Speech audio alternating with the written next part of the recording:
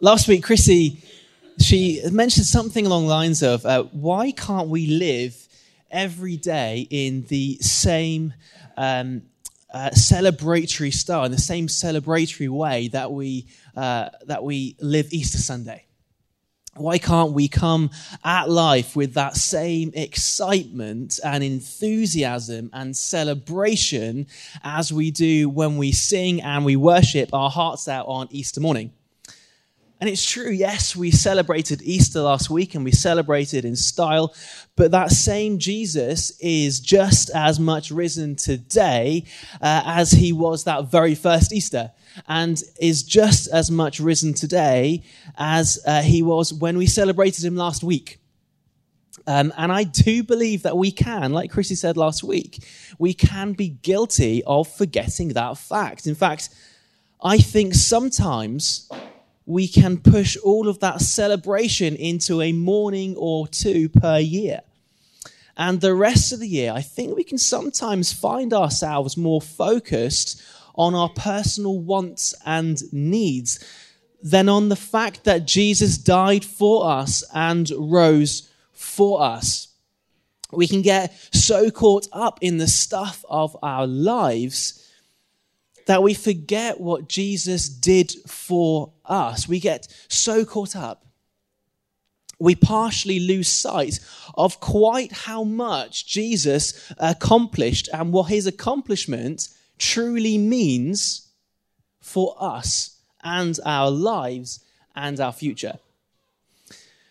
But this is not a new thing. If we look through the Bible, and we're going to touch on it a bit in a minute, we're in good company when we do this. But we do have to address it.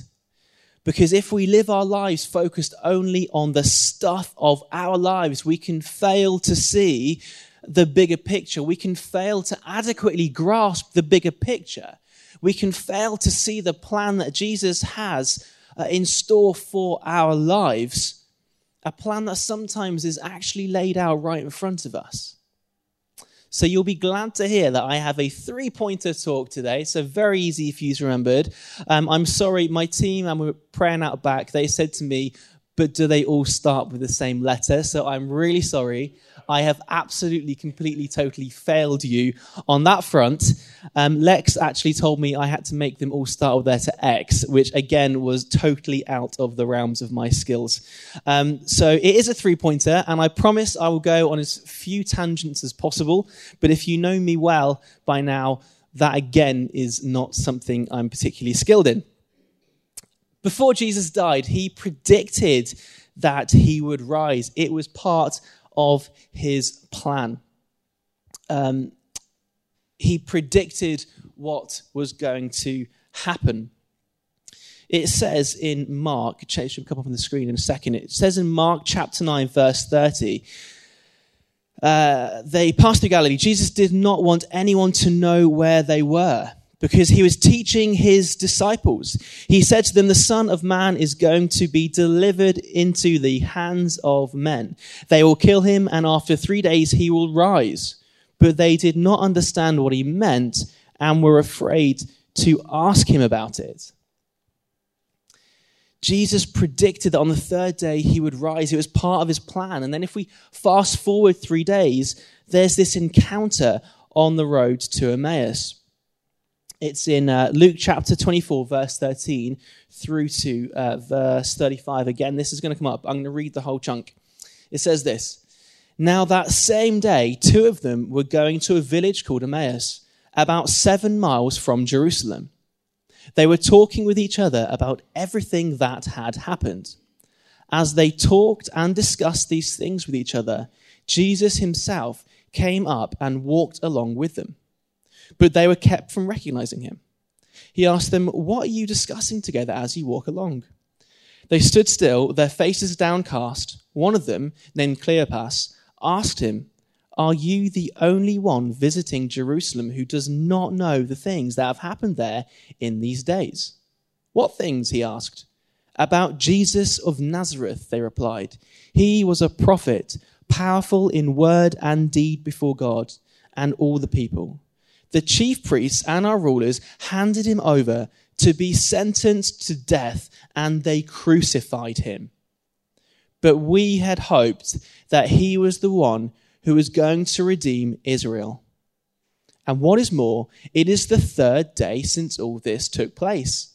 In addition, some of our women amazed us. They went to the tomb early this morning, but didn't find his body. They came and told us that they had seen a vision of angels who said he was alive. Then some of our companions went to the tomb and found it just as the women had said, but they did not see Jesus.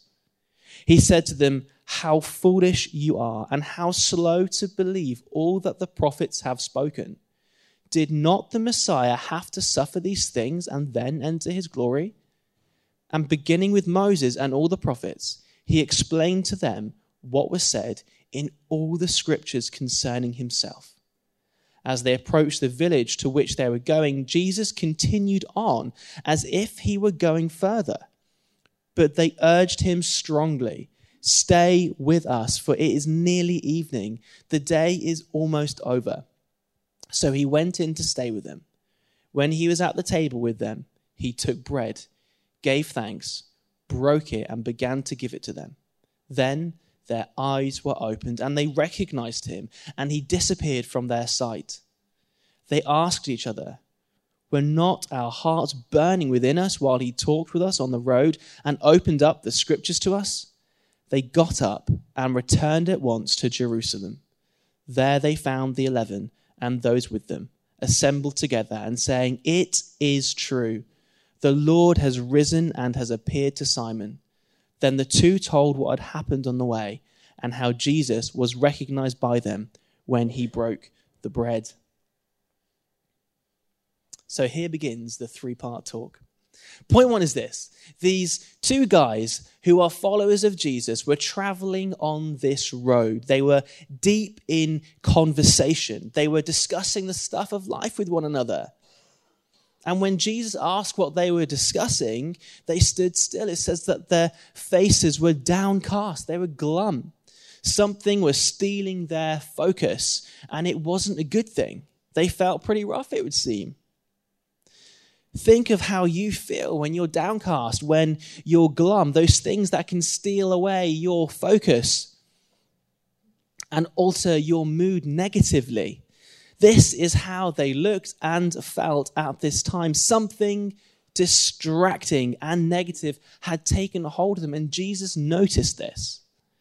And then this whole conversation happens, and they walk together, and they share together. And it's clear that they are so caught up in what they have got going on, caught up in their own frustrations, that they fail to recognize who they were walking with and talking to. They fail to recognize who they are sharing this road with. So my point is this: how often do we get so caught up in the distractions of our life, the struggles of our life, so much so that we fail to see Jesus at work around us? How often do we get so worried and pulled down by situations at work, at home, family life? Perhaps there are rumblings and frustrations, tough situations at home. How often we get drawn into gossip circles with friends. How often do we get distracted by the material world? How often do we get tempted into focusing more on the distractions of life than on Jesus? How often do we find ourselves walking down our road to Emmaus and not acknowledging the fact that Jesus is walking there right alongside us? And it's not always bad things necessarily that distract us. I'd say that we can be equally as guilty of this when we push Jesus aside for good distractions too, or seemingly good distractions too. When we forget to thank Jesus for all the good in our life, for all the good that we've got going on in our lives. I think we can be equally as guilty when we disregard the part that Jesus has played and continues to play in getting us to those good places in our lives. We can be guilty of pushing Jesus aside, of not needing him in times when things seem to be going okay. When in actual fact, it was Jesus who helped to get us there in the first place. And I do believe that there is a cultural element at play there too. In our society, it is so easy to lose track of Jesus' input in the world around us. We are very well provided for. It's easy to become switched off to his voice in our lives. I once read a book by a pastor from Barbados, and I might have told you this story before. His son had been out fishing and caught a load of fish. And he took it to his dad as a gift, and the dad decided that he would cook it all in one go, cook all the fish in one go, and he'd take some to his friend that afternoon, and I think he was going to another friend the day after, and he was going to take some there too. So he decided he'd cook it all in one go, and halfway through this cooking time, he ran out of oil. Now, I reckon most of you would be like me and think, oh flip, what an inconvenience. I can't believe I've run out of oil. I've now got to wash up. I've got to leave my fishy-smelling kitchen. I've got to go to the shop, and I've got to get more oil, and then I've got to come back, and I've got to do it all again. Inconvenience. Not on. This guy, however, he saw it as a Jesus opportunity. What? A Jesus opportunity. He ran out of cooking oil. And so he jumped in his car, and he prayed, God, which shop shall I go to?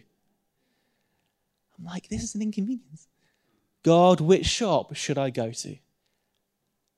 And he didn't go to the nearest one. He drove further to get to a different shop because he felt that that was the shop that God wanted him to be at that morning. And sure enough, he was right. A family in need was there, and he was able to pray for all the family members, including the little ones. And at the end, the little kids offered to pray for him in return.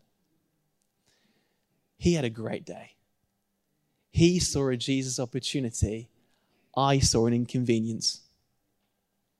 So how do we ensure that when we are walking along our road to Emmaus, when we walk in the footsteps of our lives, how do we ensure that we are paying close enough attention to Jesus' footsteps and guidance alongside us? How do we make sure that we are recognizing Jesus at work in our lives? I believe that the answer is actually quite simple. The more time you spend with Jesus, the more finely tuned you become to hearing his voice. The more finely aware you become of his gentle prompts in your life. So the more time you spend immersed in God's word, in the Bible, the better you get to know Jesus. The more time you spend praying, speaking, chatting with God, the more you get to know him. The better you get to know him at work in your life. The more time you spend immersed in worship, pulling alongside God in times of worship, not just when we want to, but also being sacrificial with our time when we really don't feel like we've got it in us, but still spending time in worship. When we worship in the good times and the bad times, in the happy times and the sad times, the more time you spend in his presence, the stronger the relationship gets, and the more you get to know him, the more you get to know the direction that he has for your life, the more aware you become. We grow to know Jesus more and more as we experience him in our lives. And we can do that through scripture. We can do that through developing an understanding of our Christian traditions. That means meeting together with fellow believers as a church family. We take our experiences of Jesus at work in our life so far, and we can share them with one another. We can see the experiences that our peers are having, that our fellow brothers and sisters are having. And we can apply reason. We grow to know Jesus in a better way, at a deeper level. Those are some of the ways that we can help to ensure that we are aware of Jesus alongside us Those are some of the ways that we can open up our eyes to the risen Jesus walking right alongside us in our daily lives. So that's point one. Sometimes we can get so caught up in the stuff that life has for us that we fail to see the bigger picture. We fail to see Jesus walking right alongside us. And I hope you agree that we really need to address that. Second point is this. It says in the text before that I read, as they approached the village to which they were going, Jesus continued on as if he were going further. But they urged him strongly, "Stay with us, for it is nearly evening. The day is almost over." So he went in to stay with them. You know, I find this so revealing of Jesus' character because Jesus never forces himself into your life.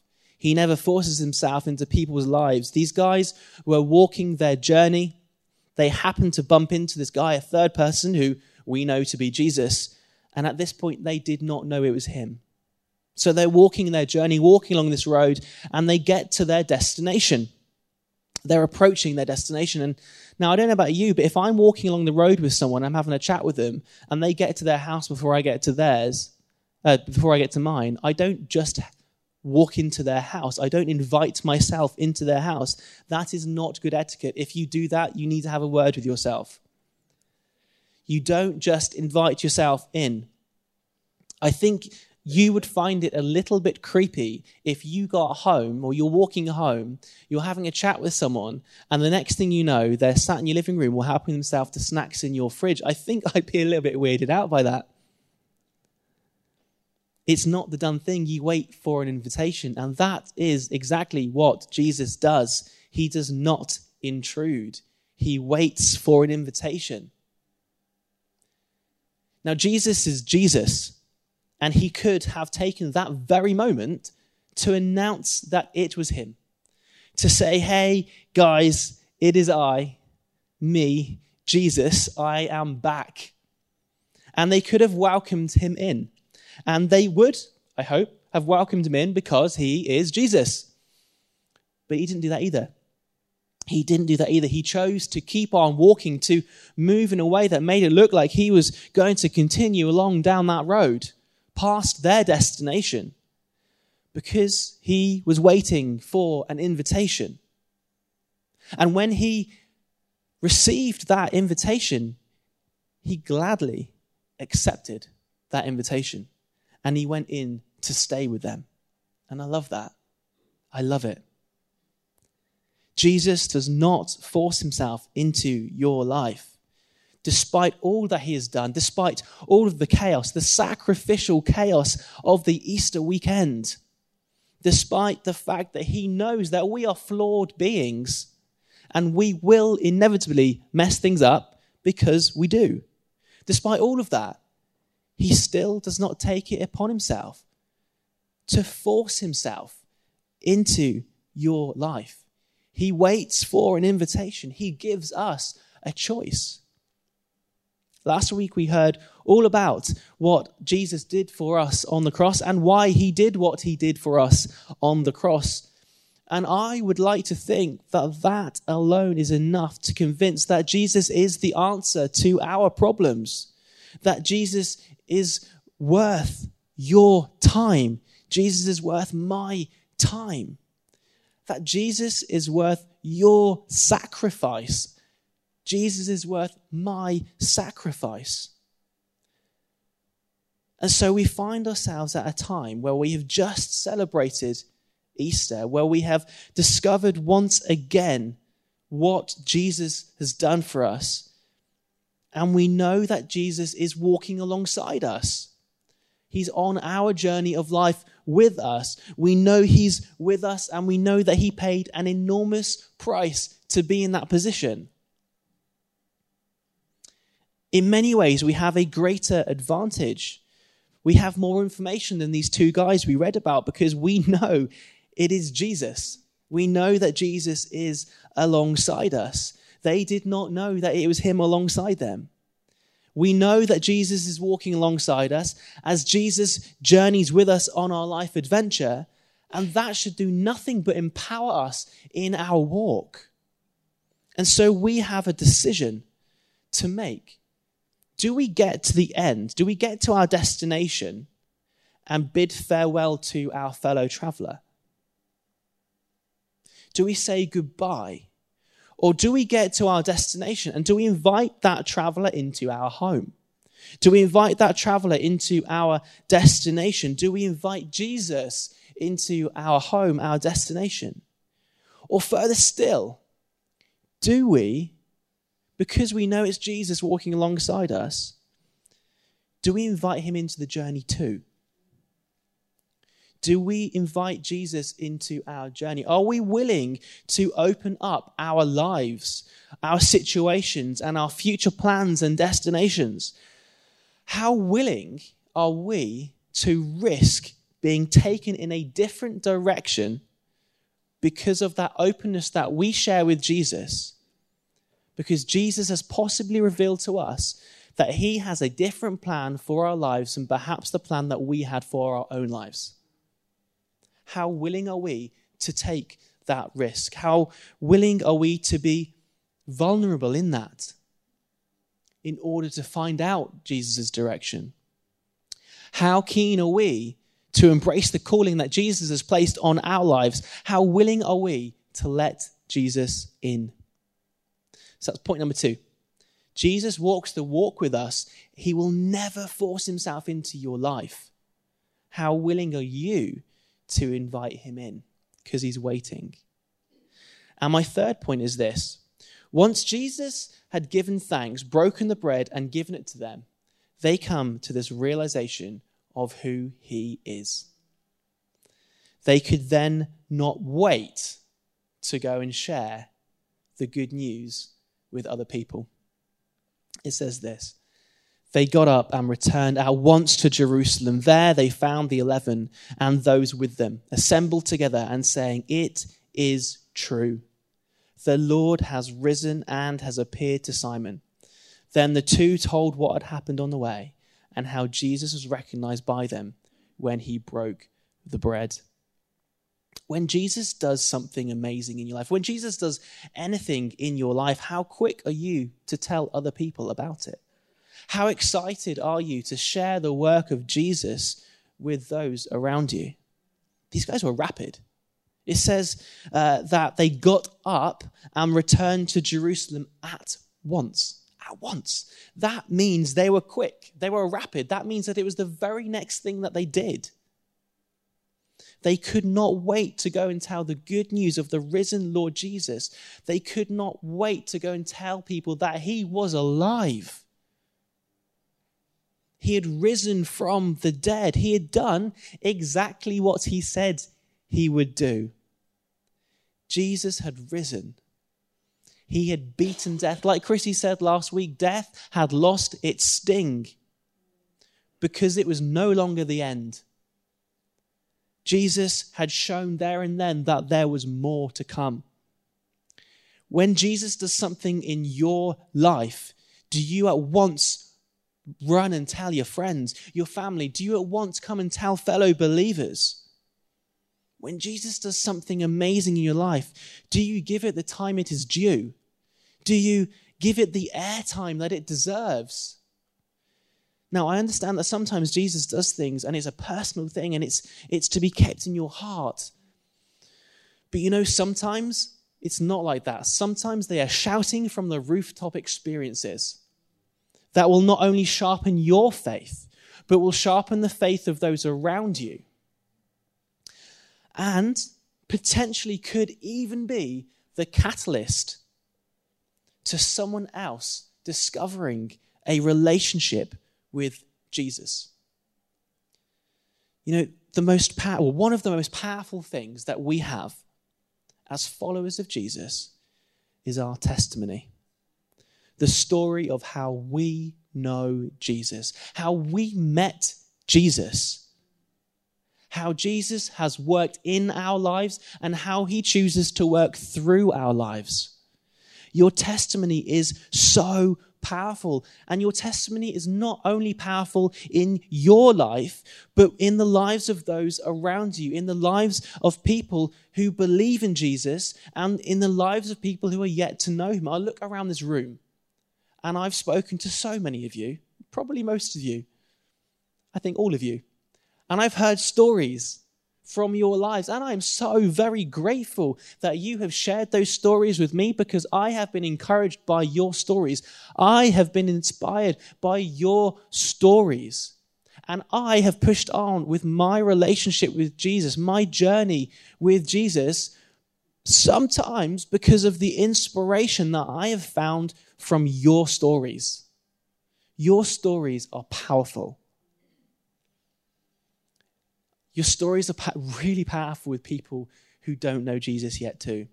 I've shared stories with my friends, and I know I've shared some stories with you about that before. Sometimes it's gone really, really bad. Really bad. Really bad. And I felt really embarrassed, and it's just gone awful. But sometimes it goes amazingly. Sometimes it works out. And you know what? I'm happy to go through those moments where my friends thought I'm like some sort of alien who lives in a dream world. I'm happy to feel like that sometimes, because sometimes it works out in the opposite way. Our testimonies are so powerful. I've had the opportunity. There's a friend of mine at the moment, actually, who every time we speak, he told me the other day that he's met a girl, and I'll approve because she goes to church. I said, "That's great, mate. That's great." He loves talking to me about how he's on this journey of discovery with Jesus. He loves to share that with me, and I'm thankful that I got the opportunity to share about my relationship with Jesus with him, about how Jesus has used my hands and my feet and my voice for his work on this island in my little community. It had an impact on his life, just like your stories had an impact on my life. Your stories are so powerful. What you share with other people is so important. These guys, they got up and returned at once to Jerusalem. They turned with haste. They went rapidly. They made it their priority. Do I make it a priority to share what Jesus has done with others, to share the good news of the risen Lord Jesus and what he has done and what he still does and what he promises to continue to do? Do you make it a priority to share the good news of the same Jesus who chooses to walk side by side with you and I as we navigate this life? So that's my third point. How eager are you to share the good news of Jesus?